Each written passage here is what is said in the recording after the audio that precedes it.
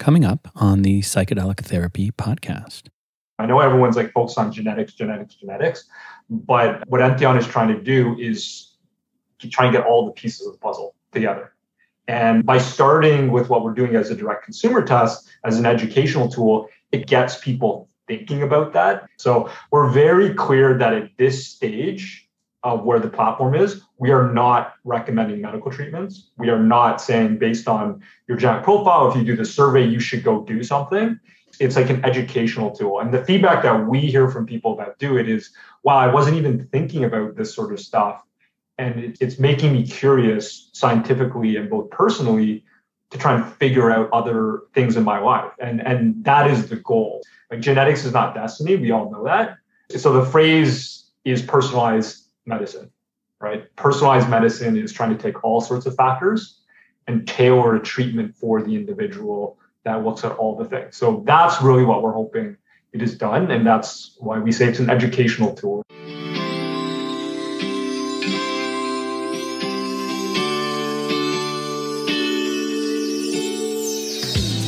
Welcome to the Psychedelic Therapy podcast, a weekly conversation series with leaders in psychedelic culture, designed for therapists, healers, retreat leaders, and passionate enthusiasts. Presented by Maya and hosted by me, Eamon Armstrong.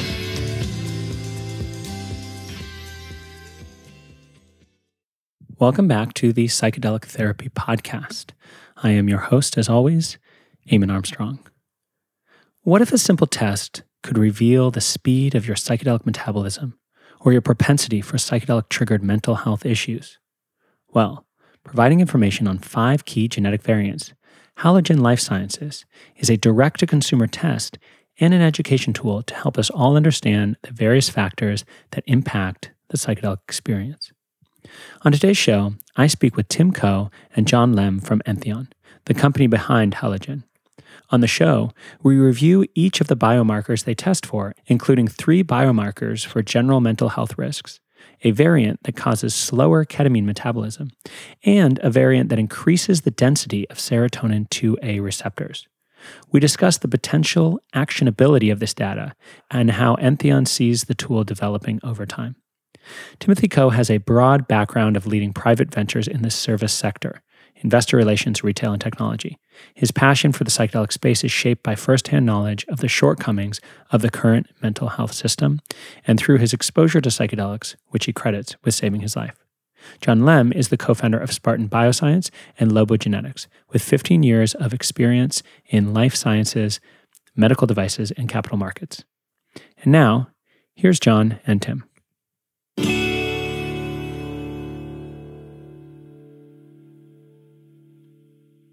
Tim, John, welcome to the Psychedelic Therapy podcast.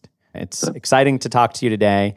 And for me personally, I'm doing a functional medicine program right now. So I've been paying a lot of attention to my genes and just how my whole system relates to what I eat, to my exercise, meditation. And so what HaluGen is offering in relation to psychedelic therapy, this genetic test for 5 different biomarkers, this has been really interesting, and I was able to do the test prior to this conversation. So I feel not only excited to have this conversation for our audience of psychedelic therapists, but also for myself, because this is an area of interest for me. So welcome to the show. Pleasure to be here. I am. So I like to start the program often by just introducing you by way of your own experiences with psychedelics, if you feel comfortable sharing. Tim, can you tell me a little bit about your involvement in psychedelics and how you became interested in psychedelic healing? Sure. It's, my history with psychedelics runs pretty long, I think over the course of about 2 decades at this point. I was growing up in a pretty highly sort of stressful environment, the sort of environment that is a pretty religious Korean sort of upbringing. And for those that don't know about the Korean cultural background, it is a highly charged, high expectation environment. And then when you pair that with this notion of the sort of omniscient sky god that knows every derelict thought that you've ever had, and paired with a pretty regular Sunday school interaction, I was understandably quite high strung. And yeah, initially when I first stumbled upon psychedelics, I was a really tightly wound ball of performative sort of actions that would consider me a good boy, a good Christian boy, a good student, a good son, a good brother. And so psychedelics were actually, I won't specify the exact age that I did them because I don't want to condone that necessarily. But what it did show me is that some of the expectation load that I carried was unreasonable and probably detrimental to me. And it really did allow me for maybe the first time to experience a type of ecstatic glee that was at that time super crucial to my development.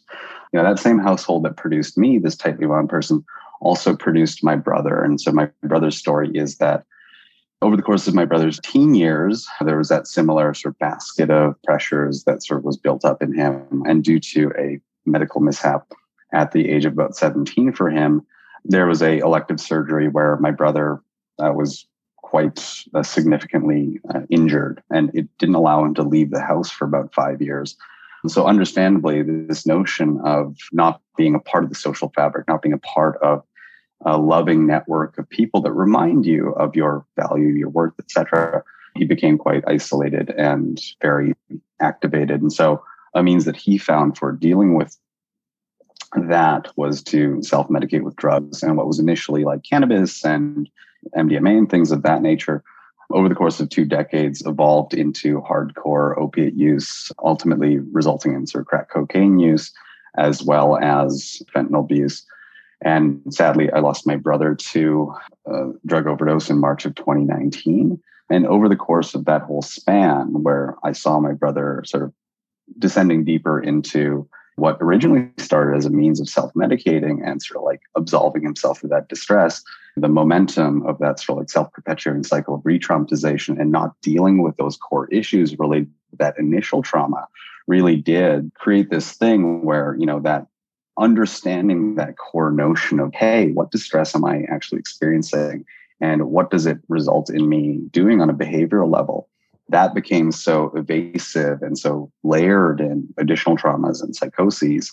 And then ultimately, over the course of about the 3 years where I took on responsibility for his care, there was a whole host of additional medications, whether it was Suboxone, methadone, anxiolytics, antipsychotics, that further suppressed his ability to access that core wisdom in the same vein that traditional 12-step in psychotherapy really tries to get at, which is, hey, in order for us to treat the now, we need to get at the nascence or the sort of the big bang. Where do these behaviors originate? And is it from processes of maladaptive attachment? Is it from trauma? Is it from an acute or a sort of like aggregate degradation of the sense of like safety or worth? These things that we need to investigate in order to understand ourselves, to operate at that sort of emotional neutrality where we can just take in life as it is and not be hypersensitized to respond reactively. That was so suppressed by the medications that were being employed, and that the psychotherapy that was also concurrently trying to be deployed, it didn't have the sort of rich grounds from which to, I guess, spring forth some enlightenment or insight. And in parallel to that, over the course of my development too, again, going back to my family of origin, I also suffer from mental illness. I was diagnosed with having major depression as well as anxiety, both of which conditions I was medicated for with, clonazepam, Xanax, Valium, Effexor, Prozac, the whole litany of things. I did actually find myself sort of reinteracting with psychedelics, and quite vividly at the age of about 28, as I was going through trauma therapies, EMDR and lens wear therapies, trying to get at the core of my trauma. I actually reached a tipping point where the therapies were not doing as the sort of tin prescribed, and was actually resulting in a state of really heightened, I guess, reactivity. I was reliving sort of the emotional matrices of interaction with family of origin story, where male figures in my life really did create a visceral, angry sort of reaction. So I found myself actually descending into a very deeply distressing state. And I was actually at the tipping point. I'm glad I never found out what was over the edge of that tipping point. And at that time, at the age of around 28 or so, someone introduced me to DMT for the first time. And over the course of some self-prescribed sessions that took place in maybe about 10 days or so, I was really able to look at my experience with my brother, my father, the conditions of living, the relationships I built, in a way that really allowed me to reframe everything, my expectations around what it meant to be a man, what it meant to be a brother, the torment that I'd faced, things like that.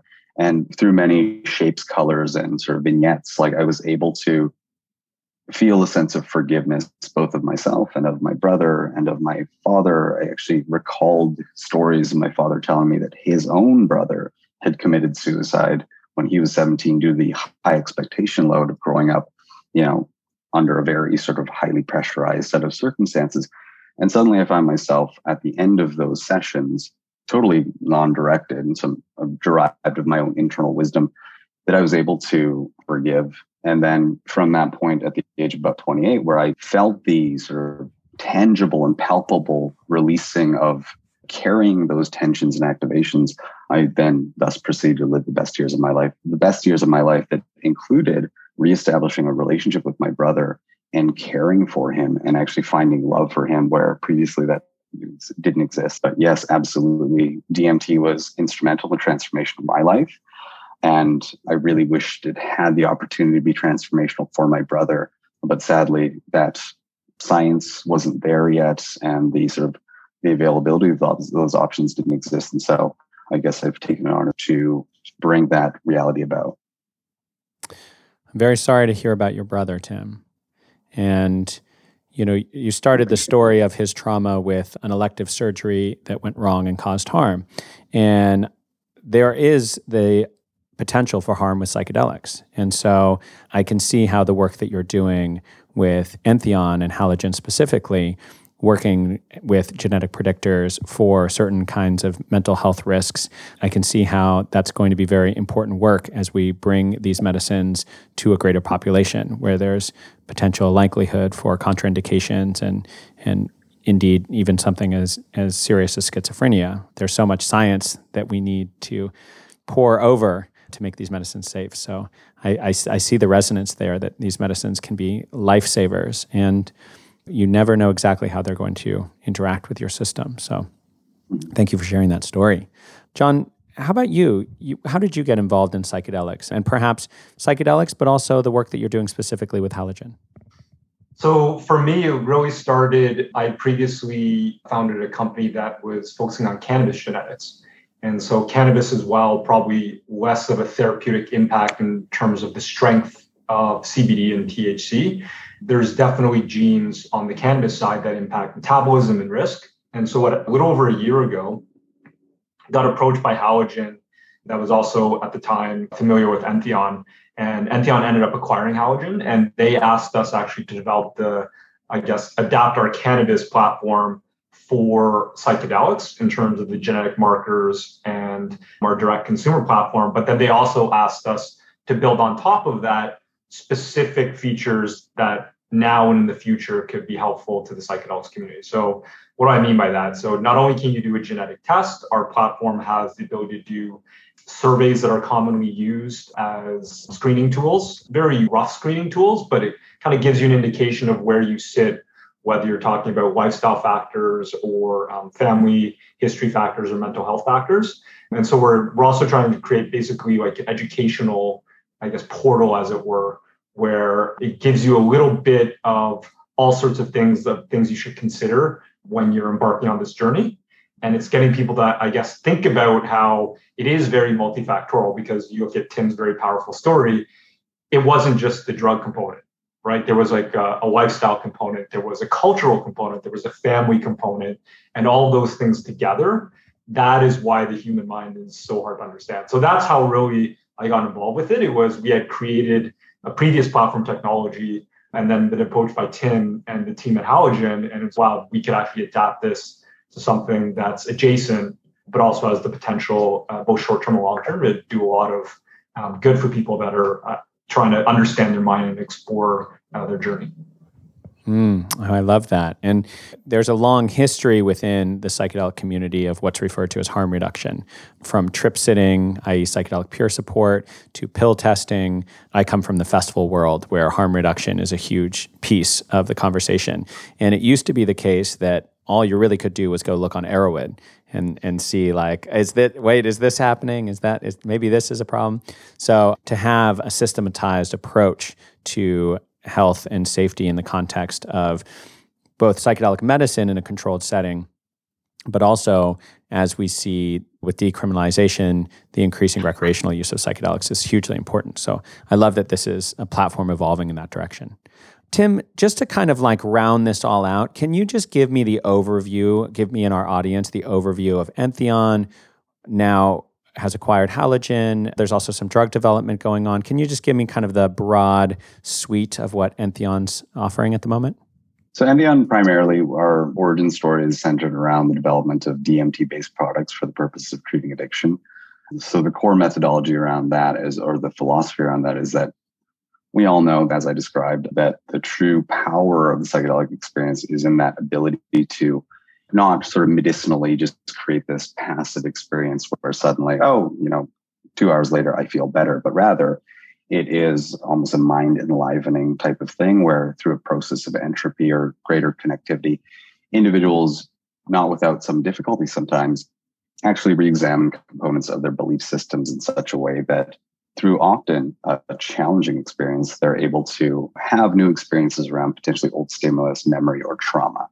I think that's inherent to the psychedelic experience, that it isn't just a rainbow road of glee and ecstasy, but rather sometimes it is a trudge through areas that we partitioned off. And so why we selected DMT is that we understand that it can elicit these highly entropic states that move the brain towards criticality that allows for new learning to take place, but do so in such a way that, unlike psilocybin, where the experience could be anywhere from 6 to 8 hours, with DMT, the belief is that we can elicit these powerful, profound experiences, but do so in such a way that is titratable, as well as we can also press the big red button and that person could say, hey, that was too much for today, but maybe we can revisit it with lower risk of creating this sort of like persistent state of high distress. So that's the core of Entheon's drug development, operating off the DMT molecule and the scaffold that is contained therein, primarily around its very rapid pharmacokinetic qualities, but understanding too that dosage is not necessarily a pure per body weight calculation. There are a multitude of differentiating or modifying factors such as the rate of metabolism, as well as, like we talked about, that variable rate of nurtured sort of stress load that a person brings into it.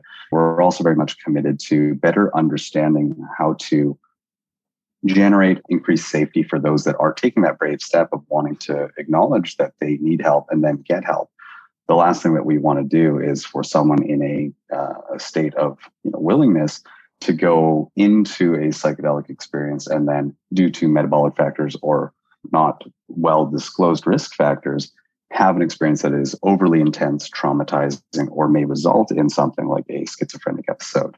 And so our focus outside of the pure drug development is in the development of biomarkers that do indicate for risk and variability. And so, as John will describe, our intention there is to take genetics, but not only genetics, as described in the HaluGen platform.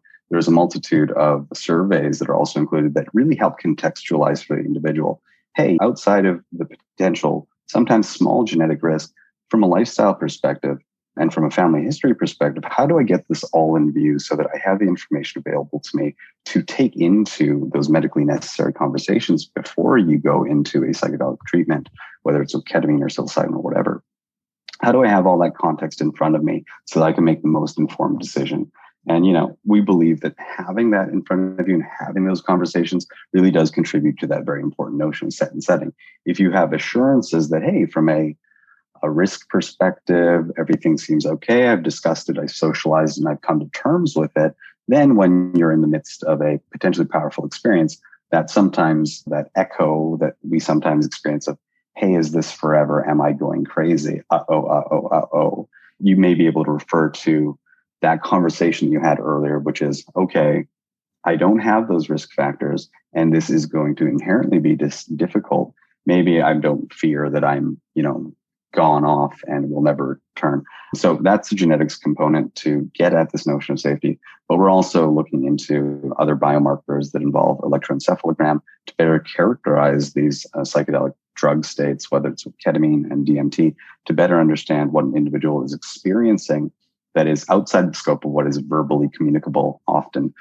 If someone were to ask you, hey, how is it going for you? It's very hard to sketch out a 4D schematic of the sort of energy fields that you're moving through.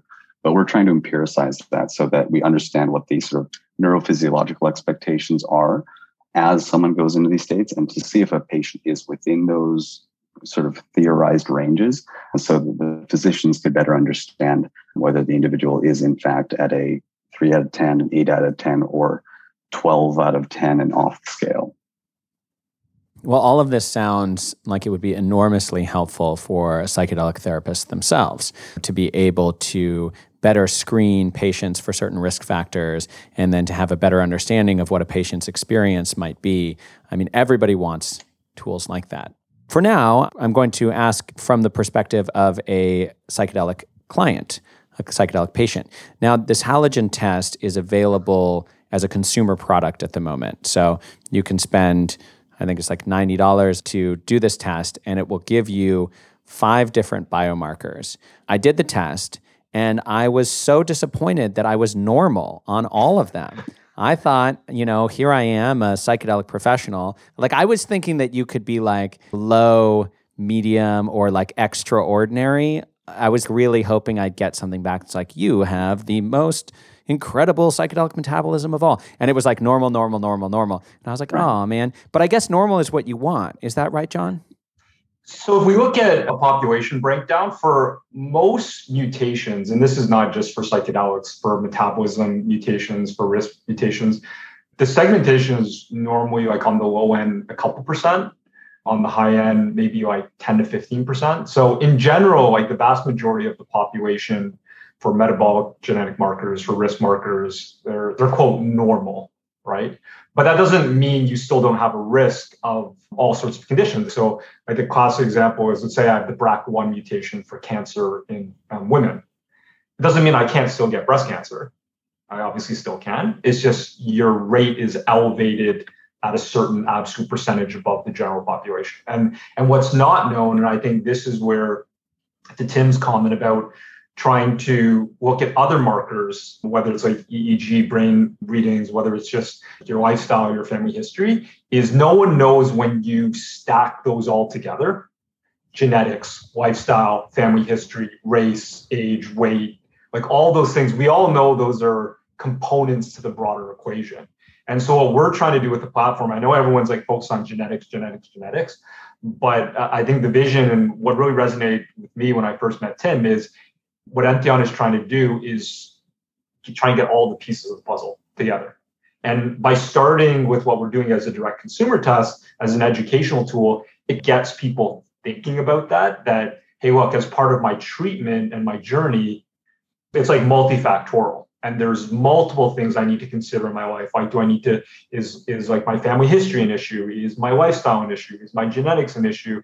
Is my drug use an issue? Like, then when I think you will get holistically, then our goal is that by the time you actually decide to embark on that journey, you're walking in, and when you're speaking to an actual healthcare practitioner, the conversations are more intelligent and you have a broader perspective. So we're very clear that at this stage of where the platform is, we are not recommending medical treatments. We are not saying based on your genetic profile, if you do the survey, you should go do something.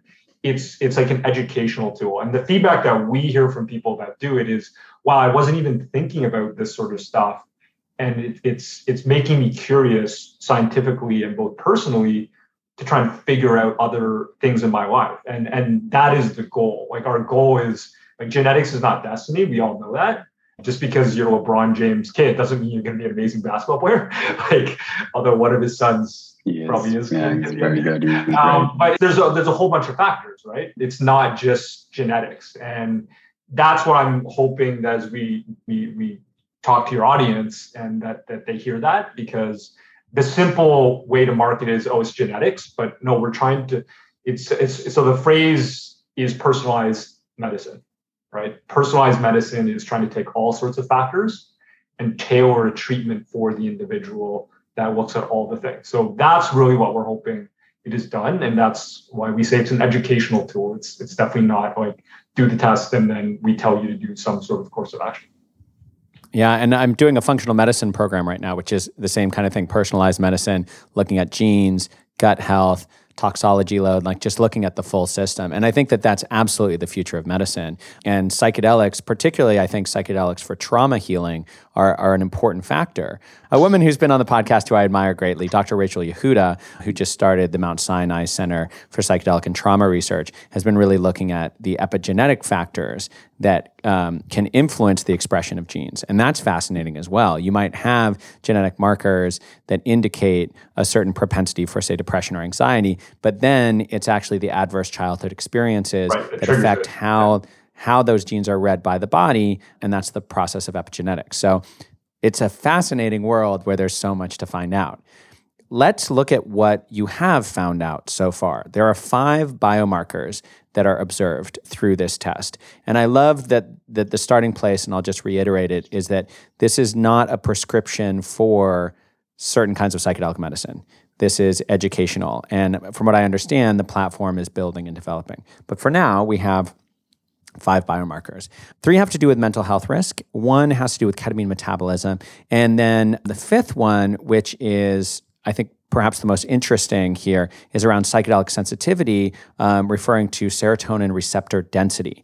So let's save that one for the end. But let's start with these 3 polymorphisms that have to do with mental health risk. And bearing in mind that our audience is a wide spectrum of listeners, some with a lot of medical scientific background, others without. First of all, is it appropriate to kind of lump these 3 together and to talk about them as a triad? Would you say that that's an appropriate way to start? 2 of them, the DISC one and the energy one, and I know that sounds very technical, but let's just say it's marker 1 and marker 2. There have been some studies that have shown if you carry the risk mutation for both of them, synergistically, it increases your risk much beyond the baseline. And then the C4A marker, the copy number variation, that marker was originally studied for people that had lupus. And so lupus is a disease where the immune system reacts with your body. And they showed that if you have a low number of copies, your absolute risk for lupus increased. And then recently there was a landmark GWAS study that was published in Nature by Harvard that showed that if you have a high number of copy number variations of C4A, so if you have 4 or 5 or 6 copies, which is very, very rare, we're talking a few percentage points of the population, that your absolute risk for getting a mental health condition also goes up. And so to make it clear, like the percentages we're talking about, because remember, this is when you do a GWAS study or you do a gene study. What is a GWAS study? Oh, so a genome-wide, you're basically looking at genomes of many, many people. A genome-wide association survey, those show, like on an absolute basis, you're looking at maybe 0.5%, 1%, maybe as high as like 1.5 to 2%. But the example I use recently is look at COVID. So the mortality rate from COVID blended across the entire population is what, like 0.5%? It shut down the entire world. So when you look at an absolute level of, let's say, schizophrenia, or another very common genetic marker, not like the psychedelics, what kind of is like the ApoE4 mutation for Alzheimer's, it depends. And this is the point of the epigenetics of, okay, I have this marker, plus I have lifestyle, plus I'm a drug user, plus I have family history. Do those things stack up where your percentage risk increases beyond just like the baseline? And so that's what we say, like, that's what we're trying to educate people on. And so because you've done the test, there's another part of our platform that talks about surveys on like family history and drug use and all that stuff. And so there's no like magical equation where you could say, I have this marker plus I have this family history. I put those all into some algorithm and then it says, do this. But that's where we're trying to get to eventually. And we're like many years away from it because obviously we need to have much more scientific data and many more clinical studies. But that is really the goal. So your question of, can we lump them? Genetics doesn't really work like that unless we're talking about metabolism. So metabolism is very easy to do a readout, right? If I have the slow metabolism gene, I enter in my weight, this will be the approximate blood concentration levels I'll see. And then you're obviously trying to link the blood concentration levels with side effect profile or efficacy. So that's much more cut and dried, those sorts of markers. And so we're looking in both directions. Like another marker we're looking at, and we'll probably add to the panel, is the marker for LSD metabolism. That MindMed actually recently published a study on that, showing that if you have this gene and you're a slow metabolizer, you have that mutation, you actually metabolize LSD slower than the average population. And that has implications on eventually dosing when LSD becomes approved. It may take years, but it's in the process of clinical trials. So those are really the two buckets. It's like sensitivity and metabolism, which is a lot more quantifiable. Like I can actually measure that with blood concentration, or do some sort of endpoint study where I look at side effects. And then there's the more nebulous like risk markers, which is multifactorial. So some of the criticisms we get is, well, why are you telling people about the risk markers? Like, what can they do with it? Well, my personal opinion, and I think companies like 23andMe and et cetera, and that's another controversial topic we could talk about for another hour. Some people are of the opinion, don't give anyone the information unless the science is 100% rock solid and you can draw a straight line to something. I'm of the opinion that I think people are smart enough to understand their own body, their lifestyle, and who they are, and take that piece, the genetics is one, into how they view their own life and view their own journey. So what I feel like I'm hearing here is that this ketamine metabolism report is a more of a certain thing. We'll talk about that in a moment because it can be measured more precisely in terms of the effect of a particular polymorphism or genetic mutation. When we look at these three risk reports, that's C4A, NRG1, and DISC1, that these are A, influencing a very small percentage of the population, B, that they are linked to risk factors for mental health disorders in psychosis, bipolar, schizophrenia, for all three of them. But the science isn't yet certain. This is like a nice to know in a sense, but if someone were to have any of these three polymorphisms, or especially the two that you mentioned that stack together, should that person not use psychedelics, period? Or is this just in its infancy in terms of the science that we're looking at? So I wouldn't say there's enough information whether they should just not use it, period. Like that's not our goal. So for example, let's say I had a risk marker for BRCA1. Like let's use that because that's a very common, well-known marker. The great example I always use is Angelina Jolie, right? So Angelina Jolie, she has a family history, right? So she has outside of her own body, she has a family history where I believe her aunt died of breast cancer. Her grandmother died of, I think it was her grandmother died of breast cancer. And they all, the family had that mutation that was passed generation to generation. So she made the decision to proactively undergo double mastectomy because she had this risk. And I remember I was reading this article, her absolute risk of dying for breast cancer above the average female, it was like, it added like 2% or something. I remember they asked her, like, okay, so that seems like a very small absolute percentage of risk. Why did you choose to have a medical intervention? And her comment was, it's my body. I spoke to my doctor. I did my own research. And that small risk for me personally was beyond what I was willing to entertain because obviously she has a big family. She has a lot of kids. So that's the extreme case because that's cancer. So I kind of look at it on the mental health side. Well, that's even, it's not as concrete as like I die or not die because we're not talking about cancer here.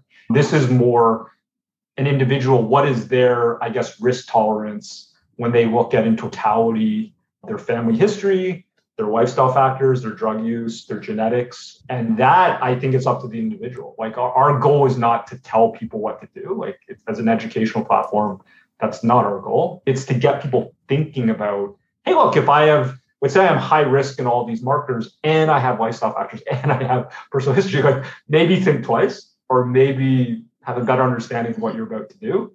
But it's definitely not like a green light, whether you are like the 80 or 90% that's normal and or like a red light if you're the 5% where you have a mutation. It's not like stop. It's more to make you pause and think and consider everything. And that's what we're hoping. That's education. Right. And a note that we, like internally at least, and I think present in the communications surrounding HaluGen, to reiterate, is that, like was the case with Angelina Jolie, is that those decisions were made not in the processing internally of context, but of lot of conversations had with more appropriate sort of like mental health or medical professionals. The overall risk factor ultimately derived of these 5 reports plus a bunch of surveys really does need to be carried into a very comprehensive conversation with a mental health professional or a physician just to overview that, like maybe to go into deeper depths about family history that isn't necessarily encapsulated by those surveys. Ultimately, these decisions do need to be socialized and sort of brought into context and fully distilled prior to engaging in any type of psychedelic therapy. It is always going to be a bit of a risk evaluation. And we do think that the best place to evaluate that risk isn't necessarily in isolation, biased by a desire to potentially use psychedelics that maybe weights the decision a little differently. But we really do encourage that taking those results, processing that with someone that is equipped to really understand that and sort of overview what some of the implications of these different risk factors are together. Thank you for bringing that point in there, Tim. That leads to a question that I think is relevant to our audience. Do you at the present moment at Entheon, or do you in the future plan to have a kind of direct conversation with psychedelic therapists themselves? Now, John has mentioned that this is an education platform on a fundamental level. And it seems like those who need the education the most on these matters really would be psychedelic therapists that can then have those conversations in person with their clients and their patients. Are you currently in conversation with psychedelic therapists? Do you have any plans to create specific educational materials for that population? Yeah, so what I would say is the easiest way to have that conversation with more skeptical scientists, of which everyone obviously in the medical community wants like rock solid data, is the metabolic genetic marker side.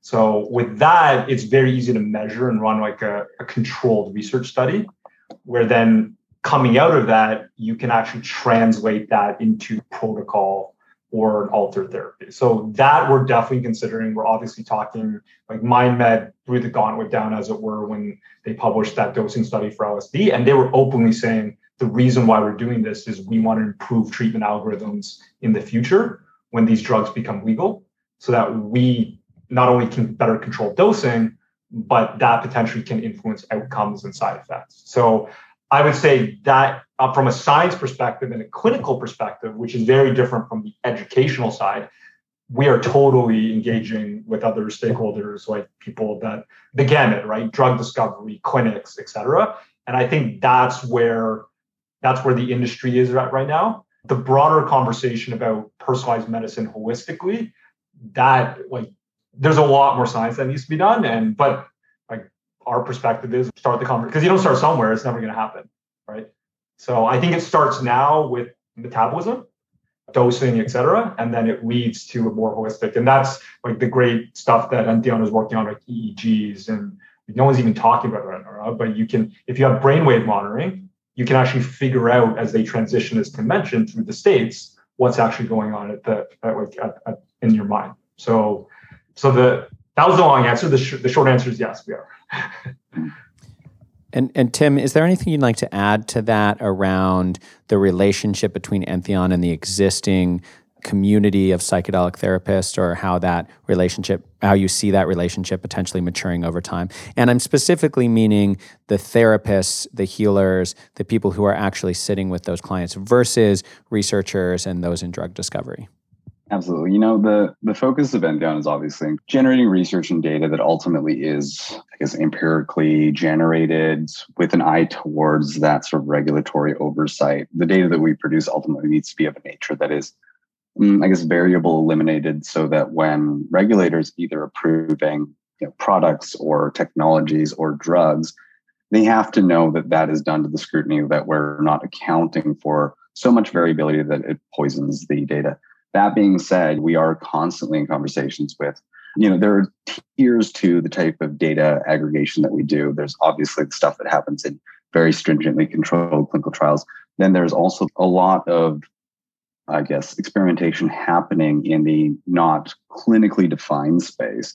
And so, of course, as we have these developments, we're always surveying the landscape for stakeholders that have practices that may include that may be outside of the scope of highly clinically controlled. So we're always trying to gather insights from those people. We do speak to people that have practices in Costa Rica and Amsterdam that might not necessarily qualify as clinical trials within the context of that. But the reality is that there are people practicing right now that do have quite a bit of interest in the products that we're producing, the type of insights that could be gleaned of monitoring something like the psilocybin experience on a purely experiential level and not dedicated specifically to a mental health disorder. So yes, we're obviously having those conversations, but in terms of the actual conversion into clinical work or the production of that type of data, that has some more complexity, certainly. But we are obviously talking to different stakeholders in the sort of broader psychedelic space and learning what they want to see in terms of the product development, what insights they believe are useful in terms of observations of the psychedelic state or phenotypes. I think we understand too that there are different phenotypes and different personality types and different brain architectures that respond differently to psychedelic therapies. And so that's another area that we're interested in, that not just the sort of the nature component, what your genetics set the stage for, but from the perspective of functional realities, how do different people arrive at psychedelics and how do they respond differently to things like psilocybin or DMT? And so we're interested in all of it. And ultimately, I do think there are so many stakeholders and voices in this space that we're aware of them all, and we're trying to be inclusive to as many as make sense. So I don't know if that answered your question, but I guess short answer, absolutely. We're aware that so much innovation and healing takes place outside of just regulated environments, but hopefully that answers somewhat your question. No, that's very helpful. Thank you. There is a population of psychedelic therapists who are already practicing around the country. There's different versions of this, and I'm talking about ketamine-assisted therapy. So there's CAP clinics. There's more of a hands-on therapeutic approach. There's a wide spectrum of people who are practicing psychedelic-assisted therapy through ketamine. And the fourth marker, which is CYP2B6, 10 to 20% of people carry this genetic variant, and it causes them to metabolize ketamine up to 2 to 3 times slower than normal. Now, to me, this is something that anyone who's working in ketamine-assisted therapy would want to know. If someone is metabolizing ketamine 2 to 3 times slower, then that actually changes the entire office visit. It is significantly changing a practice. And if that's 10 to 20% of the population, then these psychedelic-assisted therapists would need to know this right away. So I'm curious, as you've been testing for this marker, are you getting feedback from people who are doing ketamine-assisted therapy? Is this being adapted into people's practices? Are psychedelic therapists even aware of this genetic variant? So to answer your last question, this genetic variant has actually been widely studied, not for ketamine, but I believe it's for a certain HIV drug that's well used in Africa. And what they noticed was that people that had different metabolism were responding to the drug differently, because obviously in the drug world, it's one pill fits all. You're an adult, you get X amount of milligrams in your pill of active ingredient, and then you go. And so that's where a lot of the literature of characterization of CYP2B6, STAR6 happened. And then what they noticed, and as part of our platform, we actually point to the study that was done. They actually did a pain study where they were intravenously giving people ketamine, and they obviously knew that this genetic marker potentially was an issue. And they actually did, they did continuous blood monitoring, and then they were actually calculating the blood plasma concentration of ketamine over time. I think it was like over a 48-hour period. And they showed, to your point about that, if you're in this 10 to 20% of the population, you're dramatically metabolizing ketamine slower. And it wasn't powered to be definitive about side effect profile, but they also saw a correlation between the people that had more ketamine in their bloodstream longer were actually experiencing more side effects. So that's never been proven in a controlled, double-blinded clinical study for psychedelics-assisted therapy. But we are, of course, looking at that and trying to understand not only the science behind it, but potentially partnering and running those research trials. So the final of the 5 biomarkers is around psychedelic sensitivity. This is also, of the five, from my understanding, it's the most controversial in terms of how well proven how it actually works. Exactly. How it actually works. People don't know how it actually works. Right. Yeah, and so we'll get into that, and I have some questions about that. But essentially, this is the HTR2A receptor, and approximately 20% of people carry a variant that increases serotonin receptor density, and that potentially, and I think there may be an asterisk on potentially because I'm curious about this, makes them more susceptible to stronger hallucinogenic effects. So this is the one that I think is the most titillating of the five. If I might be 1/5 of the population that can have a stronger hallucinogenic experience, that's very interesting, and especially because it's such a subjective experience. What is a hallucination? And then this would affect your response to classic psychedelics like psilocybin, LSD, DMT. Also affects SSRI, adverse drug reactions, such as drugs like Paxil, Prozac, that sort of thing. So maybe I'll explain the science behind it and why this is so controversial. I think everyone in the scientific community agrees that HTR2A and that receptor is the reason why you feel those hallucinogenic effects. So when LSD, MDMA, DMT, whatever the classical psychedelic is, when it sits in that receptor and then causes the brain firing to happen at the neuron level and it releases all the chemicals like serotonin, et cetera, in the brain, that is why you have that psychedelic, I guess, experience. So they have done analysis on this receptor, again, for other reasons, for like addiction and potentially susceptible to depression. And they have found a correlation between your receptor density and the firing of those receptors and the subsequent, I guess, release of those chemicals in your mind, like serotonin and dopamine, et cetera.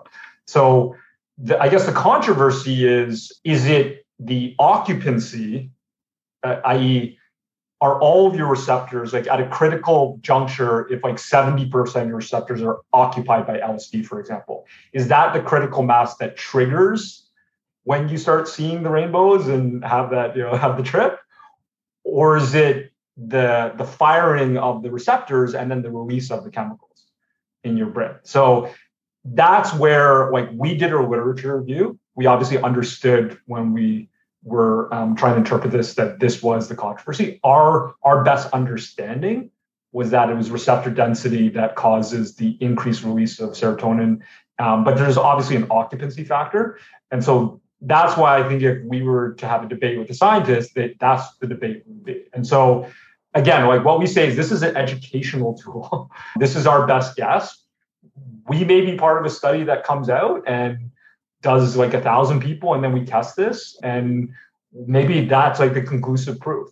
But this is our best guess. And we thought this marker is so impactful that for us to just not test for it and not give people this information, like as an educational like starting point, because they can read the same studies that we've read. Like we literally list all the studies that we cite, and that's our interpretation. So I hope that answers your question about how a controversial marker like this, like we could have easily not included it. The safer way would be to do the CYP2D6 LSD metabolism marker that MindMed proved. But we just figured, look, like this marker is at the core of why you feel the way you do. And that's why we wanted to include it in our panel. Tim, does Entheon do its own studies, or is it planning to do its own studies to further verify some of these matters? Yeah, we have been in sort of advancing conversations with a variety of interested groups. Genetics is such a broad question that for us to generate a meaningful hypothesis, there are so many genes that we're looking at. We're looking to expand beyond what already exists. It really does boil down to a choice as to what we're trying to prove out in the near term. That being said, we are explicitly interested in validation of these things. There are also other partners that are interested in the validation of specific biomarkers. On the ketamine side of things, we've been in conversations with a variety of groups that are looking to look at a variety of things, whether it is ketamine metabolism. And then I think generally we're also, we can't disclose anything that we haven't signed yet, but looking to broadly expand upon our understanding of the relevance of these markers and to even go beyond just the markers that we have. And I think it's just implicitly, it's understood that we're not going to arrive at a total understanding of what makes the psyche tick from a genetics perspective overnight. This is going to be a sort of evolving science and evolving discussion. But to reiterate what John said, this is our best estimation right now that we feel is relevant to the conversations that are supposed to be had, considerations are supposed to be had before taking a psychedelic or undergoing a psychedelic experience. But of course, we're committed to further validation of the markers that we've outlined thus far and for expansion of understanding to see what other genes might play a factor in this as well. So considering that a lot of this is really in its infancy, genetic testing broadly is still very much in its infancy. How would you recommend a psychedelic therapist who is listening to this podcast engage with this particular product, this testing kit for psychedelics?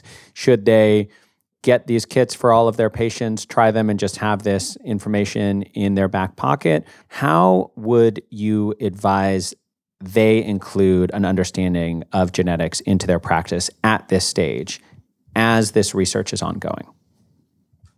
Right now, the only legal practices that exist in North America are ketamine clinics, right? You cannot legally be a therapist and give someone LSD or MDMA or psilocybin or any of the other. Those are all in very controlled clinical studies. Yes, you can go on retreats to Latin America, et cetera. So that's my perspective, that the most impactful is that ketamine metabolism marker. I think the other markers are like for informational purposes that a therapist can say, oh, like maybe they even want to do their own study themselves. Like a lot of these therapists are crossover scientists.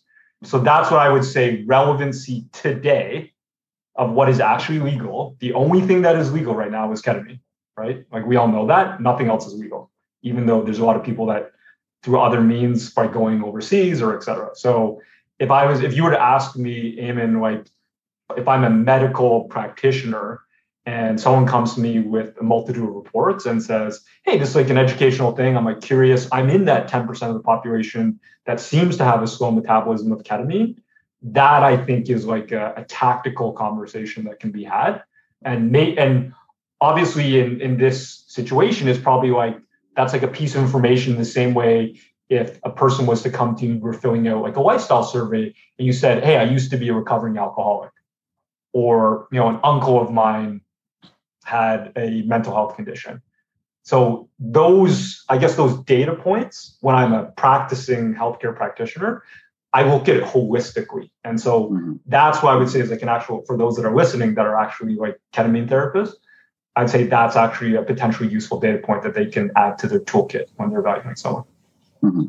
Yeah, and I think to just follow on from that, for those that are looking to therapists, it really does set stage for conversation, getting all these pieces aggregated into one source. Again, none of these things in isolation is going to be a determinant of fate, but rather having all these factors like consciously pulled into perspective are very useful, right? Not to say the things that I've done or the experiences or retreat centers that I've gone to, but often those considerations aren't really taken into account. And I think it's very important for that information basis to be there upon which to have that conversation about, oh, you indicated that you actually have. So, we do see the presence of these risk markers and you indicated that you do have a family history. Do you want to expand upon that? Like what actually ended up happening? What was your uncle or brother's experience like and what precipitated that? And then if that conversation goes into the place of, well, my brother, we do have a history of mental illness within the family. My uncle, father, brother suffered from this, and there was always a precipitating moment. Like having that that conversational not obligation, but opportunity to discuss a multitude of risk factors and to really dive deeper, I think is such a crucial role into determining appropriateness. We think just on a basic philosophical standpoint that more information is better than less information. So what are some future biomarkers that you're looking at? Now, you mentioned that LSD study that came out of MindMed. Are there others, perhaps with MDMA, which, considering where it's at with FDA trials, may be on board sooner than anything else in terms of psychedelic-assisted therapy, though not a classical psychedelic? Are there any other sort of genetic variants that you've been exploring that might be added to this panel in the future? Yeah, absolutely. I could answer one that's of interest. I think broadly, we'd like to get a deeper understanding of mental health risk factors, but specifically to different drug metabolisms. But understanding too that there are very fringe cases that are sometimes quite life impacting within the psychedelic world. There are conditions such as hallucinogenic persistent perceptual disorder or visual snow that comes about as a result of utilization of psychedelics, resulting in a persistent state of mild to sometimes moderate visual hallucination. Understanding there are genetic linkages between those that suffer from that. Obviously, looking at different metabolic factors, we are interested in all of it, really. The last time a lot of people were really doing psychedelics was the 60s and 70s, right? So there's like it's like a dark ages of 30 to 40 years where psychedelics was not really studied in a rigorous scientific manner because it's been outlawed. And now it is not, right? Now the FDA is granting fast track status to some of these drugs because they're showing such dramatic impact, which we knew 50 years ago. It's just, I think society, and there's a lot of debate on this, society got a little bit overboard where it became like fully recreational and you had millions and millions of people doing it. That probably was not a good idea. And so the way you do it in a methodical way is there are lots of ways that you can find hypotheses on markers. There's, like I mentioned, there's GWAS studies, there's like gene-specific studies, there's observational studies that after you cluster a certain group of people, you sequence certain markers, and then you try and draw a correlation, and then you verify that. So we want to be part of that, like right now. And I know this keeps coming up, but people keep saying you're too early. Well, I mean, if we're not doing it and no one's doing it because everyone says it's too early, well, then it's just not going to happen, right? It's just, someone's got to be thinking about this stuff, and we're doing a two-pronged approach. We're doing the educational side, and then we're simultaneously trying to be part of the important research studies and the clinical research and the building to the scientific community's knowledge. A space that might be useful in terms of the panel, perhaps, you can tell me what you think about this, is maybe some of the heart condition stuff that goes into the risks with ibogaine and iboga. I mean, as a kind of like an educational platform, when you think about harm that can come from a psychedelic, iboga or the extraction ibogaine is the only psychedelic that's actually potentially lethal. And I imagine that there are certain genetic risk factors having to do with heart rate and that sort of thing that actually would influence that. So that might be an interesting thing to add on board. Yeah, we have had some inquiries from people that have, I guess, been doing this overseas. Do we have markers that actually specifically look at this? So that is something. There's so many things we can investigate, but in the end, what we do has to be driven. There needs to be some scientific reason behind it. Like how many markers are there in the genome? Like millions and millions. It's not like we can just like point a finger and say, oh, this one, right? So that's, I guess, the continuum of there needs to be some sort of study that someone had a hypothesis and they figured it out. So yeah, so I wasn't particularly aware that there's a specific genetic marker, but maybe there is.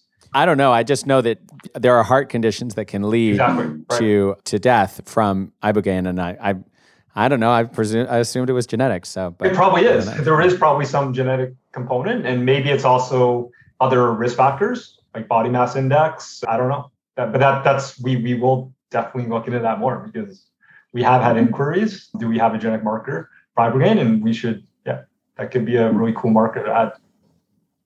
So what I'm hearing overall here is that really what HaluGen is doing at the moment is really laying the foundations. There is that biomarker, the CYP2B6 star 6 around ketamine metabolism, and that's where we have A, the most certainty, and B, the most relevance to practicing in North America with these ketamine-assisted therapy clinics. So there's the foundation for these genetic tests. There's also a holistic approach to educating psychedelic patients, psychedelic practitioners around all of the different factors that come into play. So I think just to kind of close today, I would love for you both to share, and you've done so somewhat, but maybe in a more synthesized form, just the view of HaluGen 2.0. What ultimately do you see this offering being for the burgeoning psychedelic medicine movement? So I can give my thoughts specifically on genetics, and then I'm sure Tim has thoughts on the big picture. So I would love to see this platform evolve to go beyond an educational tool to eventually, with the proper scientific evidence and clinical research studies, that can be integrated into actual algorithms. I think that would be really powerful, and that would be something bringing that side to personalized medicine. The goal is to improve outcomes. But that takes a lot of work, that takes a lot of science, that takes a lot of research. And so there's other things that we're working on outside of our direct consumer genetic platform, both on a technology side, a software side, even like what the great work that Maya is doing. Like David showed us what you guys are up to. Like that's you guys are like one of the most advanced platforms I've ever seen out there. And that is linking like patient information, EHR, clinical trials. We want to speak to companies that are thinking about that, because in the end, that's how we get to a better place. So I know I'm plugging Maya on this podcast, but like that's why we spoke to you guys. It was, okay, you guys are going down a different path, very software focused. We're going down like a genetics focus. And that side, can we join forces, as it were, with other partners that have other pieces of the equation? So that's where I want to see it go. And I think that the journey to personalized medicine is going to take a lot of stakeholders. It's not just going to be us. It's not just going to be Maya. It's not just going to be drug discovery companies. We all need to figure this out together. And that's we're trying to take the first step, as it were, right now. I love that perspective. Yeah. And Tim, give us the big picture. Yeah, totally. I think John really got at the heart of it. Personalized medicine will obviously evolve, and our understanding will evolve with science. We do think that the HaluGen test kit has relevance now from that perspective of just knowing more to have better conversations. But ultimately, we do want to evolve the test kit to be more healthcare practitioner focused. That's going to take more research, more investment, and probably take a broader perspective on what sort of goes into making more sort of precise determinations of whether someone is or isn't appropriate to take a specific drug. But we're committed to the development of that science. And like John said, genetics don't dictate fate. Ultimately, it is so multifactorial. How we arrive at the present day and what we're going through and how we'll likely respond to drugs is conditioned by so many environmental factors, so many things that switch on epigenetics or not. There's the opportunity for us to arrive at a future state that is inclusive of neurolinguistic or natural language processing, sort of like the monitoring of biomarkers, heart rate, and sort of different stress responses. What 50 years looks like from now, from the perspective of understanding all the different systems and mechanisms that sort of contribute to how we function in life, that is obviously too hard to imagine. But for now, we really do think that genetics do play a hugely important role. And then we're looking to, of course, take into account other pieces of data, whether that's EEG data, whether it's self-reported data, whether it's longitudinal data that comes as a result of getting a genetic test and then having a psychedelic experience and then reporting after what that experience yielded, whether it was beneficial, whether it was overly strong, not strong enough.